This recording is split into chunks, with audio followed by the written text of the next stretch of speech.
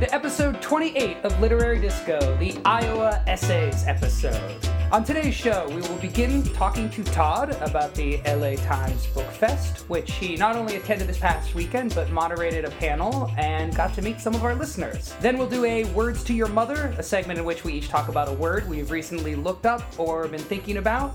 And in the main section of our show, we will talk about two very different essays regarding the tragic shooting that occurred at Iowa University in 1991. Joanne Beard's The Fourth State of Matter, which appeared in The New Yorker in 1997, and The Physics of Revenge by Jim Mann that appeared in the LA Times in 1992. Both essays are available online, and you can find links on our Facebook page. I am actor and filmmaker Ryder Strong. Joining me are essayist and radio personality Julia Pistel and novelist and critic Todd Goldberg. Yes. Hello, guys. Hello there, sir. All right, so Todd, you were at the LA Times Book Fest this past weekend. I was at the LA Times Festival of Books. It was my, I believe it was the 15th time I've gone to the LA Times Festival of Books. 13 times as an author and 2 times as a person walking around getting autographs from people and acting like a complete idiot. Which is not so different from what I do when I'm there as an author as well. But this time, I met perhaps the most interesting person I've ever met in my entire life at the LA Times Festival of Books. And his name was Larry Pistel. Yes. Julia's dad, unbeknownst to either Julia or myself, or Ryder for that matter, was apparently staying at a hotel across the street from the LA Times Festival of Books, which is held on the campus of USC. Attending an insurance conference and saw apparently a giant gathering of dorks and figured someone there will know my daughter. Great. So true. Painfully true. And so he showed up at a panel that I moderated. I did a panel with the writers Hector Tobar, Layla Lalami, and Nina Revoyer on Sunday of the book festival called Unheard Stories, which I subtitled A Jew, a Guatemalan, a Moroccan, and a lesbian walk into a bar. Okay, great. And also 4 people with olive skin walk into a bar. So he came to that one. And then I did a panel the previous day called Troublemakers, where I was a panelist. And I was on that with Paul Tremblay, Jerry Stahl, and James Greer, where we talked about basically being assholes. So that was right in my wheelhouse. But it was also the LA Times Book Prizes, which was Friday night, so I got to see Margaret Atwood speak. She won the Innovators Award. Ooh.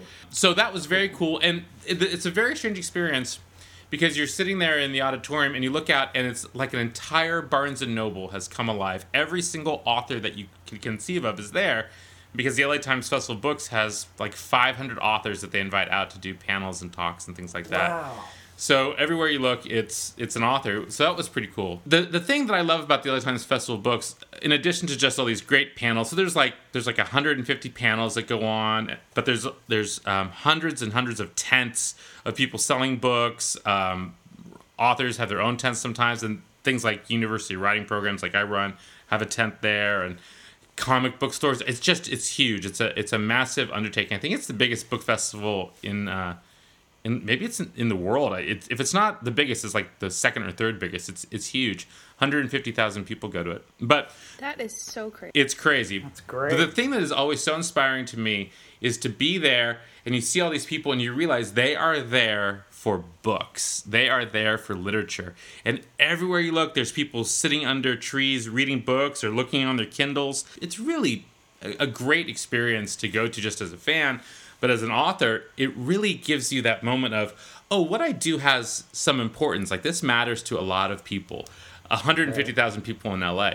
And how you can tell it's really important is that on Saturday, it was up against the Grilled Cheese Festival, which was downtown. And on Sunday, it was up against this thing where they close off almost 20 miles of streets in LA so people can walk and ride their bikes from downtown LA to the coast, basically. And even with those 2 giant events, and I would have gone to the Grilled Cheese Festival, you still get 150,000 people there, which is so cool. The other cool thing, from my perspective, in addition to, the green room is the best part, free food, and writers love free food. My author escort on Sunday, huge literary disco fan, her name was Priya. She was a little angry with me because apparently sometimes I'm on Twitter and she responds to things I'm saying, but I don't respond to her. And she wanted it known that she knows that I'm online at the same time and that, clearly I'm checking to see who's responding and I'm not responding to her. So, Priya, I see you and I am responding to you now. Would you guys mind if I read a brief excerpt from Larry Pastel's experience of the LA Times Book Festival? I would love to hear that. Please do. Priya also gets a mention here. Excellent. Okay. I'll just read the whole thing. It's quite short. I wrote to him and I said, "How's LA? Did you get to the Getty yet?" Getty Museum. It's a great museum. Now, let's all remind ourselves that I had no idea that he was going to stalk Todd. All right. Dear Julia, I have not yet gotten to the Getty. Interesting wordplay. I plan to go Thursday. I might take the Chevy to the levee to get to the Getty. ...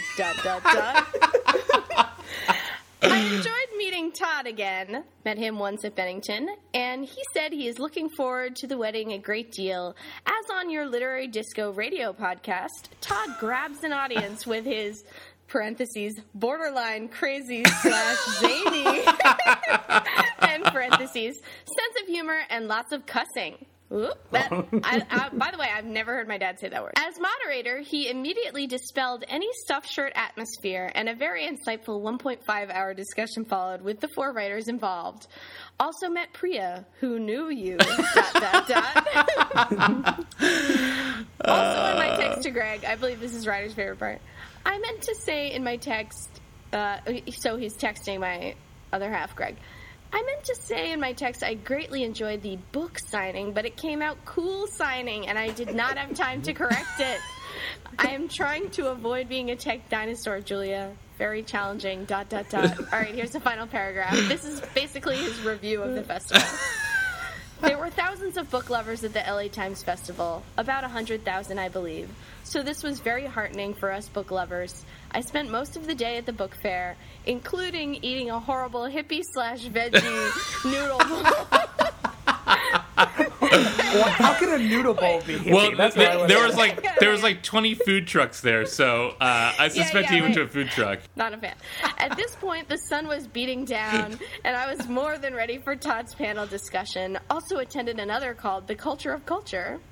A caramel praline gelato later restored my mojo. A happy day basking in a non-parallel universe. All my best wishes, love, Dad. Brilliant. Your dad is basically Anthony Bourdain. Oh my god. It's so funny. Yeah, I mean, he means it so sincerely, and my dad obviously is awesome. It's just like a food/book review. It's just, oh man. The Festival Books is a great time, and so if you guys haven't gone to the Festival Books, those of you out there listening, next year when it happens, it's always the 3rd week of April.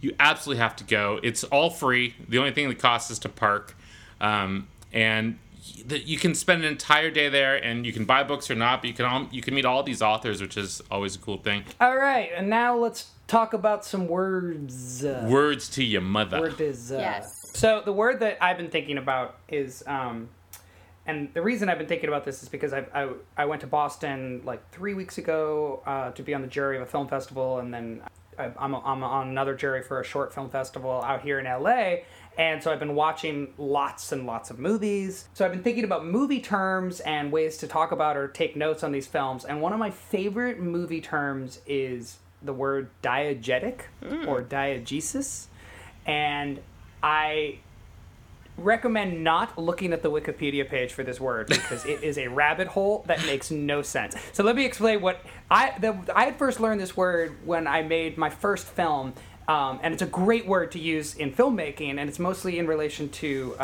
sound. And it's the idea that, like, if somebody hits play on their stereo in a movie and you hear the song, that's diegetic sound. But if it's just part of the soundtrack and the people are not aware of it, that's non-diegetic. So, like on The Wire, they never had music that wasn't playing in the scene. Exactly.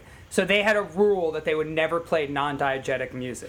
So yeah, so but then this relates to fiction, and that's what the Wikipedia page started getting into, which just really it hurt my head. But basically the idea is like there's different levels of diegesis, so you can use different terms like metadiegesis and hypodiegesis to describe the fact that like, oh, there's a narrator, but then there's a story within the story. And then, you know how, like, there's just multiple layers to the realities of a fictional creation, basically. Wow. And yeah, it's such a fun concept, and it actually becomes really helpful, especially when movies tend to play with this idea and to go in and out. So, like, you know, if for instance, I think this happens in Tarantino's films a lot, like there will be a song that is part of the soundtrack that then suddenly becomes, you realize, is the song playing on the car stereo, or vice versa. You know, like you hear somebody playing something in a car stereo, and then it suddenly it gets louder and takes over the whole movie for a montage or whatever. So it's moving from a non-diegetic song to a diegetic song, or vice versa. Anyway, I just love this word, and it actually is kind of helpful, and I want to keep exploring these different uses of it in fiction, because I think it to get this specific, I don't know, like we're talking about Ron Curry's Jr.'s book last week, or last episode, I feel like there's different levels to that, you know, because there's the Ron Curry Jr. who wrote the book, there's the Ron Curry Jr. who's the narrator of that story, and then there's stories within that he's retelling that somebody told him. Right. So that would be like 3 different levels of diegesis. Anyway, you are blowing my mind here. I love it. So, an example in Quentin Tarantino, would that be like in the scene in Pulp Fiction where Uma Thurman hits the reel-to-reel and plays "Girl, You'll Be a Woman Soon," and then it takes over the entire scene? Exactly. Oh, exactly. interesting. Or another very popular example is in Dirty Dancing.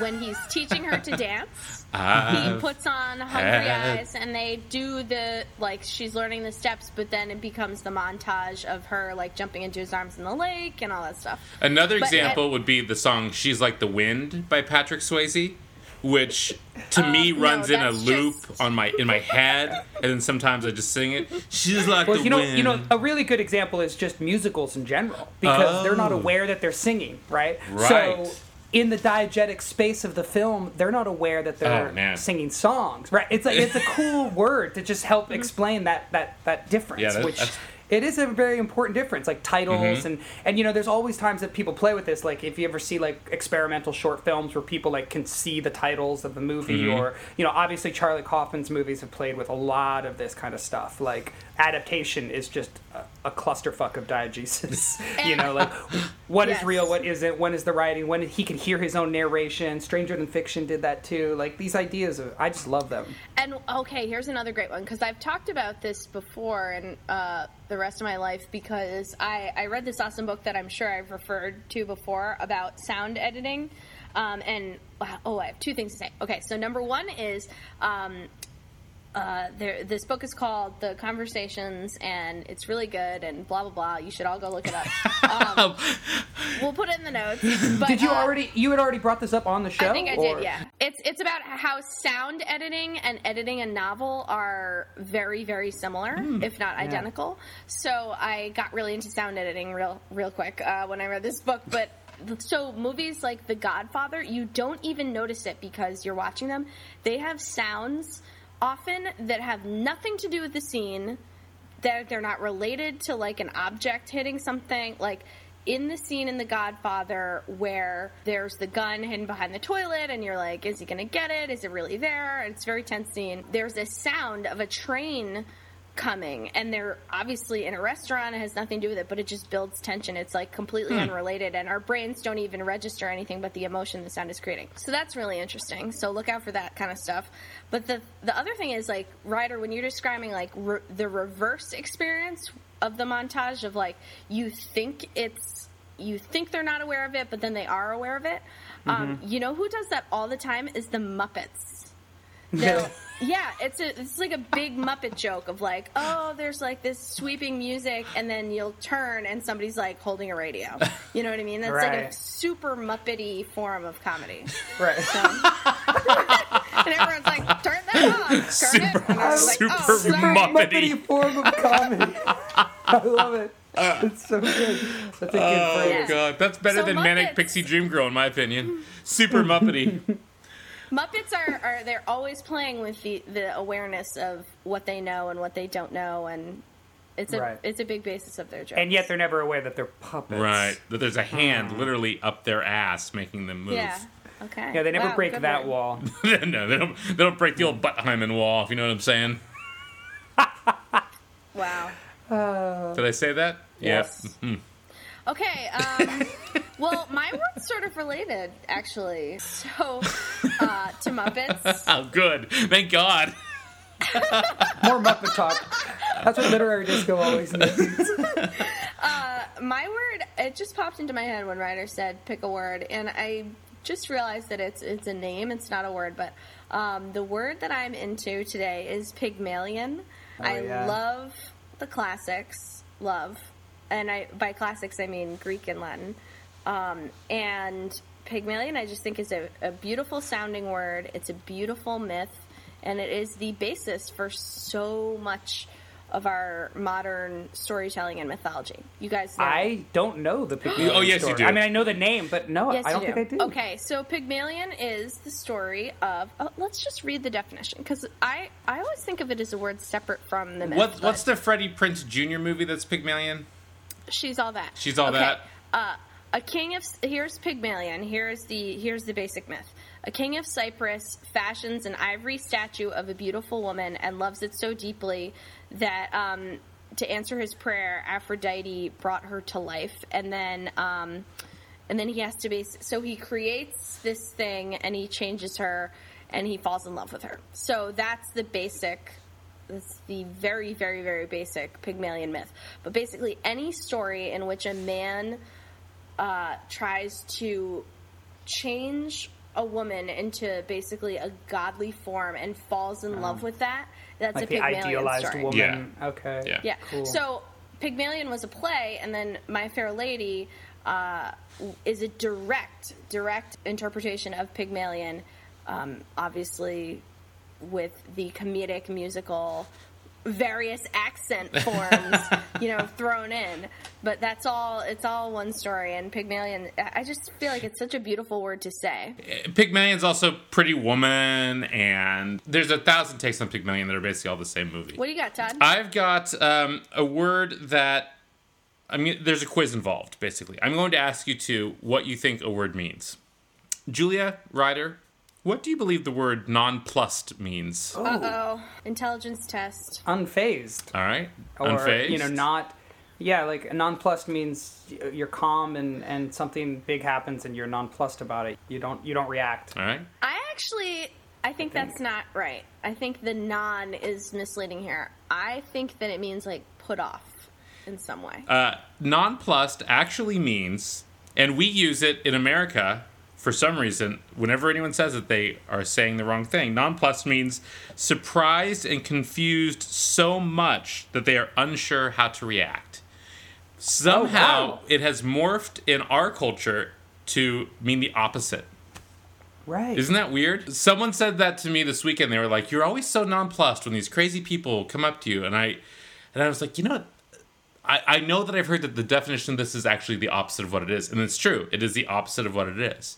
It's so weird, and I think it is how that. Does the definition? Isn't the definition change then? If everybody agrees that nonplussed means, oh man, yeah, we were just opening a can of worms. That's what makes this word fascinating. Is that it's a uniquely American thing to have it mean what it means here, and everywhere else in the English-speaking world, so England and Australia primarily, I guess, it means what it's supposed to mean.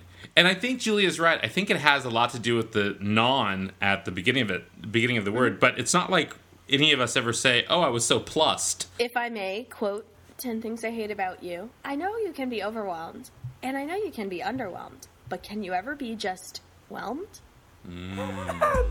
I have a sick fascination with 10 dates to win a guy, whatever it's called. That's the Kate Hudson, Matthew McConaughey movie.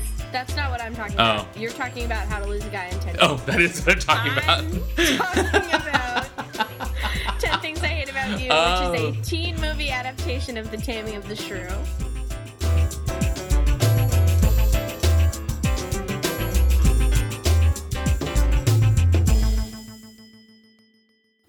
Hi, everybody. Welcome back to Literary Disco.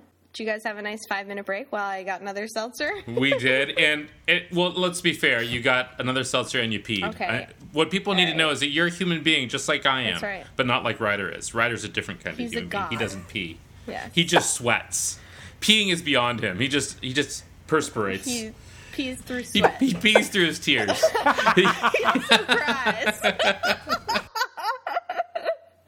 All right, everyone. Anyway. Wow. All right. Okay, everyone. Well, we're about to have a really highbrow literary discussion. So here's what happened, everybody. I put on Facebook a few weeks ago, hey, we're looking for a single long-form essay to read because we keep taking on these entire essay collections and it's just too much. So fan Maggie Downs recommended The Fourth State of Matter by Joanne Beard. Lots of people recommended stuff. Thank you, guys. And I picked that one because I know that I like Joanne Beard based on another book, The Boys of My Youth, in which this essay is actually collected. So we are going to talk about it, but then once we read it and realized that since it's a personal essay, it covers a major event, which we'll get into in a minute, Todd recommended that we read another article, or would you guys call this article, essay? What would you call this? I think it's almost like it's narrative journalism, basically. Yeah, it's like I a would true still call crime it an essay, report. Yeah, it's still an essay, Great. but the author isn't involved. Right. It's not a personal essay. Yeah. So another one printed in the LA Times called The Physics of Revenge by Jim Mann, and it covers the exact same event, but since it's not a personal essay, it has a entirely different style, perspective, and theme, really. An insight. And there's strange things, even that there's a character who, not a character, an actual person who in one essay is named one thing, and in another essay is named something different. His name is turned around strangely. It's very odd. Well, maybe we should lay out what the event is first, or what we're talking about. Sure. Basically, in the University of Iowa in 1991, a physicist, he was a doctor, he had just gotten his PhD, named Lou Gang. It's either Lou Gang or Gang Lou, depending upon which essay you read. Right. So this doctor, he was from China. He was a student from China who had emigrated to the United States to study at the University of Iowa, shot and killed 6 of his colleagues and mentors at the University of Iowa. And Joanne Beard was working as an editor at the literary magazine? No, it wasn't the literary magazine. It was the physics magazine. science. So she was an editor for the Science Journal, and she was friends with a lot of the people who died, and she was not there, or she had been there that day, but had already left. So her personal essay actually covers the events. Eventually, it gets to it, but we'll talk about it. And then the other one appeared in the LA Times and is more sort of from an objective point of view about the killings and what happened and what went into it. After reading these two back to back, I kind of think they should be published together. Yes. I thought this was such an interesting combination of essays. But now, having read the two, I feel like they can only exist side by side. So I highly recommend to our listeners to read both of them. I think let's do Joanne Beard first, because Okay. I think this is an example of a perfect essay to me. I remember reading it in the book. I remember feeling stunned by it. And the style of it is so simple and beautiful. Okay, so let's lay it out a little more clearly. And now you have to imagine that you didn't know the entire background of what we just said, okay? So take a second. Imagine that, listeners. We're back to the beginning. Oh my God, that was a really jarring time travel experience. A lot of people don't know that time travel involves weird mouth sounds. Oh my God. True All right, story. So the essay really starts describing how her personal life is falling apart. Her dog is dying. She and her husband are separated, but he calls her like 50 times a day, leaving conflicting messages, emotional messages. Passive-aggressive messages, I would call them. Most of the essay is about that. But when I came back and I read it a second time, there were unbelievably beautiful clues woven through the essay of what is going to happen. So she keeps like calling out of work or going in and being sent home and all this stuff because she's so depressed. And right towards the beginning, she says she's being overdramatic. She's leaving her dogs, and she says, "I'm leaving and I'm never coming back." And there's all of these fatalistic messages woven in through the essay. And then eventually, of course, she is so depressed that her boss sends her home, and that is the afternoon in which he and all of her other coworkers are executed. So she introduces some themes very early on. Let me tell my version of reading this because I feel like it goes to your point exactly, which is, so Julia sent me the link and said, read this, and for whatever reason, when I clicked on the link, it only loaded the first page of the New Yorker, and I hit print on that. So what I printed out was essentially the first page of this essay, thinking it was the whole essay. So I read this thing, and I have to say, as much as I thought that's a weird choice for us to be spending a lot of time talking about on Literary Disco, I was still impressed enough with the state of her life and the way that she describes it. The poetry of her language was so good that I thought, well, that's a nice, sweet little slice of life, sad essay. To then get the rest of the essay once this was pointed out to me and read about this shooting, it just took the essay to a whole nother level. And I think you're absolutely right. I think that even if this weren't about the shooting, this is one of the best written essays I've ever read. Well, and I think the fascinating thing for me is, and I'd read this essay years ago, it's in a very good anthology that I have called the Touchstone Anthology of Contemporary Creative Nonfiction, which is edited by Lex Williford and Michael Martone, who are the same editors of another book that I mentioned before, the Scribner Anthology of Contemporary Short Fiction. But it's in this book. And it starts out, so we should lay it out a little bit. It starts out basically, you think you're reading an essay about a woman who's going to have to put her dog to sleep. Mm-hmm. So she's got this dog that's very old and is clearly dying. It pees on itself every couple of hours. And if any of you, and I'm sure a lot of you have that are listening, have had a dog that you've had to put to sleep, there comes that point where you have to decide when to put your dog to sleep, and it's usually beyond the point at which you should have put your dog to sleep. Mm-hmm. But for me, it was on page 3 when I realized, oh, there's going to be something larger in here, and it's a simple line, and she says, "We are in this together, the dying game." Mm-hmm. And I realized, oh, God, something else is coming here. This is not just... Joanne Beard's too good of a writer to just be writing a dead dog story. Because, and this is an important rule for all the aspiring writers out there, we all get one dead dog story, and that's it. Yeah. And then you realize that this is going to be a piece where you have parallels that will never be equal. And it's about this dying game. And I think it's absolutely, the construction of this essay is perfect. I've never read anything that describes going through a trauma like this as well. Or the sense of shock and the weird state of mind that accompanies shock. I've never read anything like this that captures it. It's amazing. I mean, anybody that's had a car accident or a loved one die or anything knows that weird, frantic state of forgetting and reality bending that happens in those moments. And, man, this essay maintains that for, 5 pages. It just keeps you on this point. Mm-hmm. Oh, it's insane. Yeah, and so much of it is in... I mean, we definitely should point out a couple of amazingly written parts because it's the writing. She's not describing the state that she's in. She almost never does that.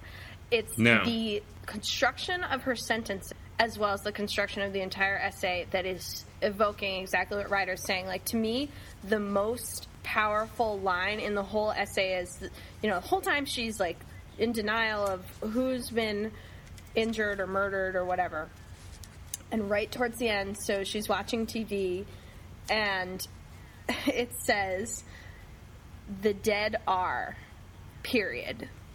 Mm-hmm. And then there's this obviously horrible pause because of the period, and then a new paragraph, and then it says, "Chris's picture." So it's so evocative, the way that sentence is written. The dead are, full stop. That period is the end of her. That's the end of that part of her life.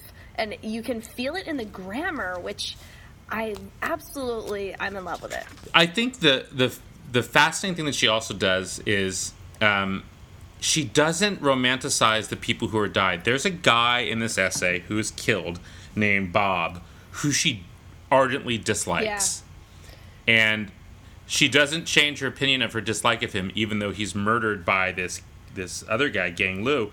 That she also treats the killer in the sections where he's actually alive in the story without any sort of judgment necessarily on him at that point. He is just what he is at those moments. She describes him, he's sick of physics and sick of the buffoons who practice it. And when you read it, you just think, oh, well, that makes sense. So there's a lot of people you work with that are sick of whatever it is they're doing. But then she goes into this section where you start to learn about Gang Lu. Gang Lu no longer spends his evenings in the computer lab. He now spends them at the firing range. And all of a sudden, this sense of horrible menace starts to show up, and you realize that she's been setting you up for it by talking about the trauma of the dying of her dog. Okay, the dog's about to die. Oh, you think you're sad now? You just wait 1 minute. There's about to be a mass killing. I think we're about to head into the other essay, but before we do that, I just want to make a note, like as an essayist and as a reader. I feel like all great essays have a turning point that is basically a secret when you read them the first time, that sort of name the theme of the essay and are applicable thematically to multiple things in it. And I think there is a extremely beautiful example of this in this essay, and it's setting up the title of the essay, which is a big giveaway. But she's talking about physics and how she doesn't give a shit about it. And she's talking about her friend Chris. And they're also talking about whether or not she should put her dog to sleep. None of which, of course, is the actual event or theme of the essay, which is amazing. All right. Currently, he is obsessed with the dust in the plasma of Saturn's rings. Plasma is the fourth state of matter. You've got your solid, your liquid, your gas, and then your plasma. In outer space, there's the plasmasphere and the plasma pause. I avoid the math where I can and put a layperson's spin on these things. Plasma is blood, I told him. Exactly, he agreed, removing the comics page and handing it to me. Isn't it amazing? The entire essay is contained in that, and but she presents it as physics is boring, and this is this one-off conversation we're having while we're reading the comics. And when I went back and read this, having read it before and also having just read the LA Times article, I felt shaken by that paragraph and how well it's connected to every single other word in the essay, tonally, thematically, everything. I have to say, I've really loved a lot of great essays throughout my life for their intelligence or their insight or the things that they were arguing for or against. This is probably the best essay just on the level of writing craft. It is. Wow. I mean, like, if somebody wrote this as a fiction piece, I would say you are, a great short story writer. But the fact that she was able to live through such a tragedy and then find a way to write about it so effectively and emotionally, I've never read her stuff before, so now I got to go buy this book and read everything. This book, and she's not really prolific. Also, she does not put out a ton of work, Joanne Beard, but she's remarkable. So, The Physics of Revenge is a much more standard, although still really, really well done, true crime essay. It is completely about Gang Lu. And I'm going to note, I think the name confusion here is because of Chinese name construction. So Lu is probably his family name, and Gang is probably his given name. They reverse it in the two essays, so it doesn't really matter. And it might just be house style for the LA Times, something like that. It presents basically the life story of this guy and presents very, very clearly a thesis on how and why he went wrong and did this, and has a lot to say about the American dream. So what did you guys make of this one? I kept thinking, okay, Joanne Beard is going to show up. But then I realized the fascinating thing about this piece and about Joanne Beard's piece itself is that she was a witness to history but not a participant. So she's naturally not going to be in this essay. This essay talks also a lot about the people that were killed, specifically about the Bob and Chris who were killed. Bob and Chris being Gang Lu's main professors. And what happened is that part of the impetus for the killing, in his mind, was that he was denied this $2,500 teaching fellowship, basically, that the University of Iowa offered. And instead of it going to him, it went to his former roommate and chief rival, who he ended up murdering as well.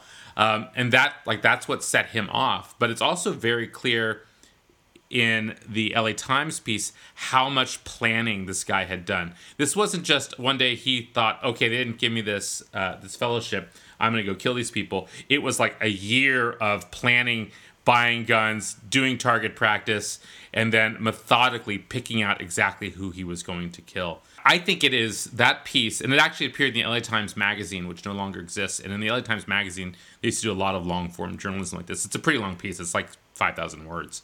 But I think it is a exhaustive and fascinating look at motivation. And it's the sort of thing we're all going to see for the next 15 years about the two guys who blew up the bombs at the Boston Marathon also, where you're sourcing every side of a sociopath's life. I thought it was great reporting. I thought it was fascinating also to me that these people that we've come to really like in Joanne Beard's essay, specifically Chris, you find out there's another side to him. People thought he was really hard driving on his students and preferential and all this other stuff that Joanne Beard doesn't talk about because, of course, they're just friends. And I thought that was a really interesting look at all the sides of something, not just the biased side of someone who knows them well. Absolutely. And I think there a lot of these parallel details, oh, God, were they interesting. So obviously, Joanne Beard is centering the fourth state of matter idea around the rings of Saturn, which she does not mention, but it turns up in the LA Times piece, is the dissertation of the rival who is killed. So you can see that everyone thinks that his research is incredibly, like, sexy in that stupid academic way that people say it that I hate, but I'm now using it. Like, it's cool-ass research. He's researching the rings of Saturn. What is more beautiful and symbolic and exciting, than that? Whereas Gang Lu is researching thermodynamics or something. No one cares about something unsexy that he got an A- for. So the fact that even Joanne Beard is seeing and buying into this rival's research is very interesting to me. You know what I mean? It's like even she is won over by this other student, and not that he wouldn't deserve it, but you can feel the pull of the politics of the office in her essay once you read this one, which I loved. Yeah, reading The Physics of Revenge, it also, I mean, as much as he describes what the different things that they were studying and the internal office politics, you realize that this guy was just a really spiteful, awful human being, and that he was one of those people that kind of poisoned every relationship in his life. I mean, what I love about this essay, besides getting a better portrait of the person, the Gang Lu, the killer, but also getting the way he brings in the economic questions and the cultural forces. Yes. And the Jim Mann, his byline is he's described as a Chinese expert, or he had been writing articles about China essentially at the time. So he's able to really bring in the facts about how many Chinese people are emigrating, what they're going through back in China, what it's like to live in a rural part of China and to get this kind of physics scholarship that he got to come to the U.S., how tough the competition is. And then he also is able to talk about the way that Gang Lu interpreted American culture and how that became gun-toting and Clint Eastwood and the movies that he decided to watch. And I thought that was so brilliant.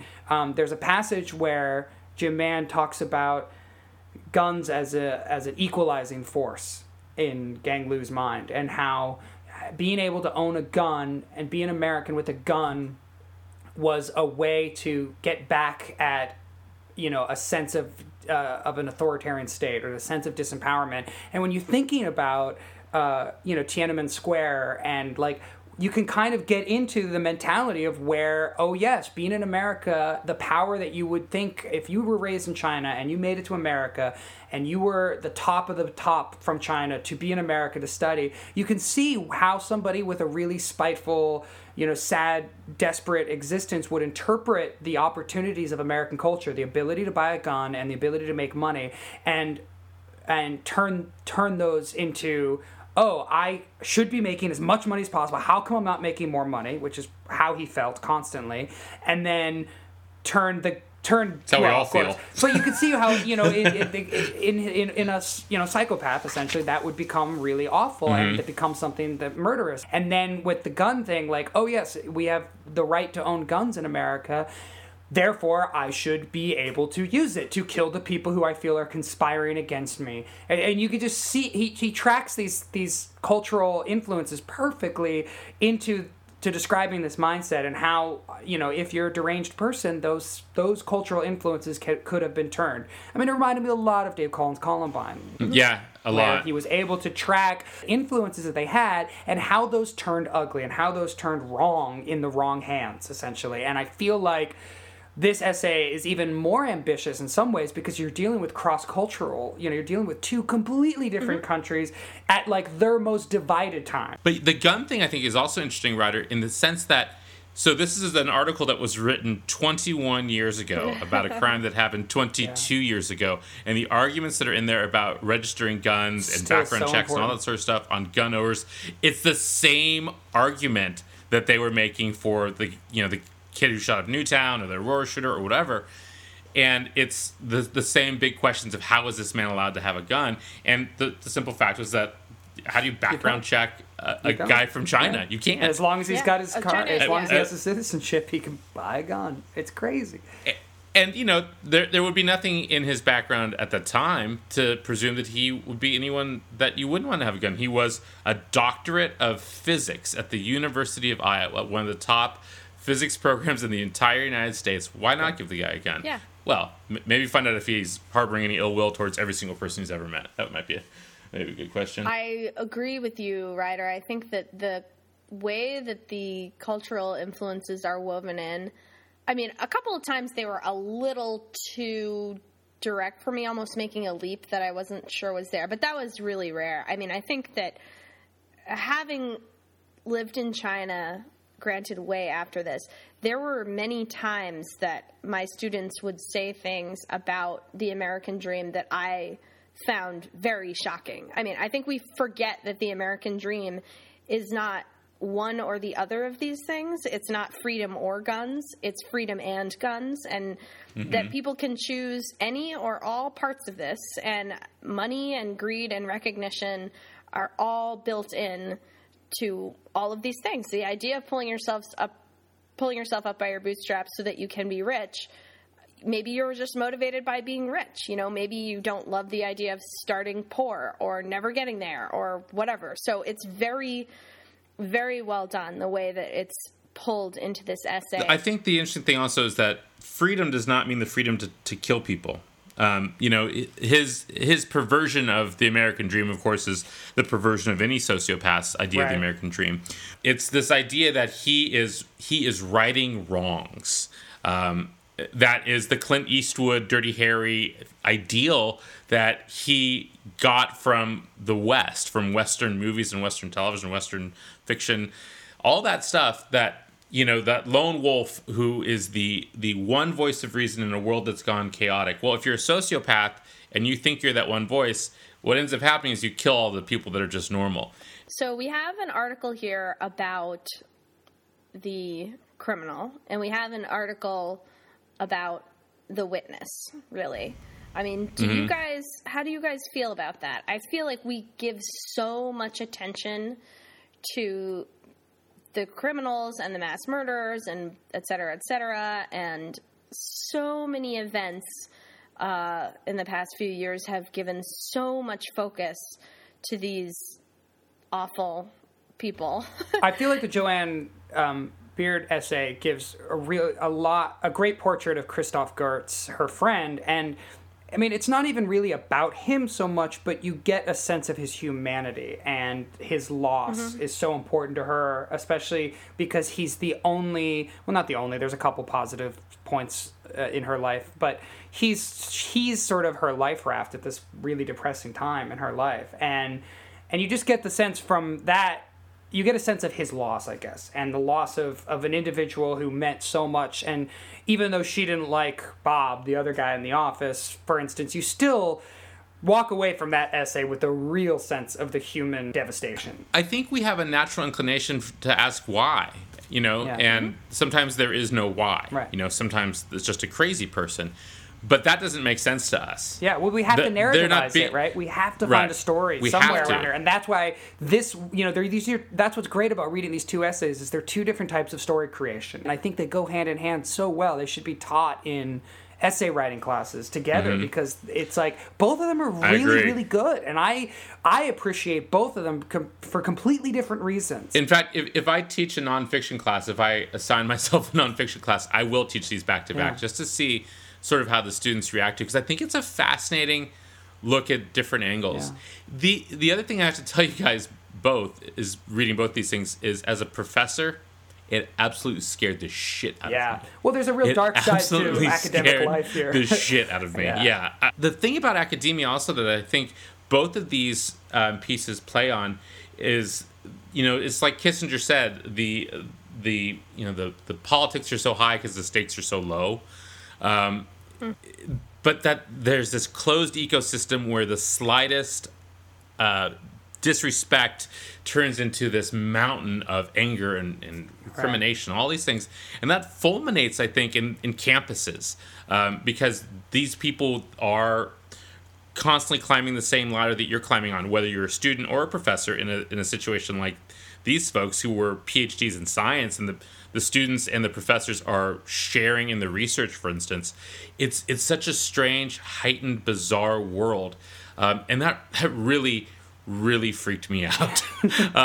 I remember reading the Joanne Beard essay, you know, when I first got this book, which was a couple years ago, and then reading it again the other night and just thinking, man, I've got to be super nice to all of my students forever. Well, that's forever. a good lesson to go away with, I think. We can't know, you know, like obviously to a certain degree these things are unpreventable, so hedge your bets. Be nice. Don't be an compassion. asshole. Yeah. I think maybe a good note to end on is one thing that's really fascinating about these two pieces is obviously the first one, Joanne Beard's, is about plasma and the rings of Saturn. But the second essay ends on another scientific idea, a completely different one. He says, this is a quote from the suicide letter, "I'm being a physicist who believes in the conservation of matter, energy, momentum, etc. Although my flesh, blood-made body seems dead, my spiritual soul remains perpetual, and I am being quantum leaping to another corner of our world." Yeah. So I love the fact that each of these essays takes a different scientific idea and fits them into the concept of this man's death. For writers, man, if you want to see great personal essay writing and great narrative journalism, these two essays back to back, it's like a master class in both of it. Totally. And if you want to see how many choices you have as a writer, Right. when you're deciding to write about one thing, I mean, that's the major lesson from this, right? Is Yeah. that this is an identical event and you can write wildly different pieces about it. Yeah, absolutely. Absolutely. Yeah. Okay, guys, well, Thanks, Maggie I think that's Downs, good. for suggesting this Thanks, essay. Maggie. Yeah. everybody go out, be nice, everyone. Don't be an Okay. asshole. Hold on, I just want to add one real quick thing, which is okay. the Joanne Beard essay really brought home to me the power of literature and the power of being able to write well, because you never know when something's going to happen to you in your life, and the ability to communicate that to other human beings is such a gift. And the fact that she was able to turn what must have been the worst tragedy in her life into something that we can share in and think about and talk about and enjoy in, you know, I'm saying that word in the sense that we're empathic and we're drawn into this experience, is just so cool. And it like just goes to show that like learning how to write well and express yourself and communicate that it's necessary in life, you know. It's like it's how we continue. And I don't know, it was one of those moments where it's like, wow, I am really glad that she survived and that she also was such a good enough writer to be able to draw me into this experience. Yeah. Because I agree. they were really only 10 people that worked in this office or whatever that survived. Right. So the fact that one of them is one of the greatest essayists I've ever read of our time is pretty remarkable, you know. But I just, in Yeah. general, the ability to go through something. I mean, I think about this with Tim O'Brien coming through Vietnam, and Oliver Stone as a filmmaker coming through Vietnam, and you know, these people that survive these kinds of experiences that also have the talent. It just goes to show how the arts are so important, no matter where life takes you. Anyway. Yeah, I agree. Yeah. Absolutely. Wow. All right, everyone, if you want to read it, both essays are going to be up on our Facebook page. The Joanne Beard essay and the LA Times essay, you can catch them both there. And we'll link to them on our Twitter machine as well. And that'll do it for this episode of Literary Disco. Join us in 2 weeks when we discuss a book that you've all been begging us to read, The Fault in Our Stars by John Green. Follow us on Twitter @Literary Disco and like us on Facebook, facebook.com/Literary Disco. Thanks for listening. Magnolia.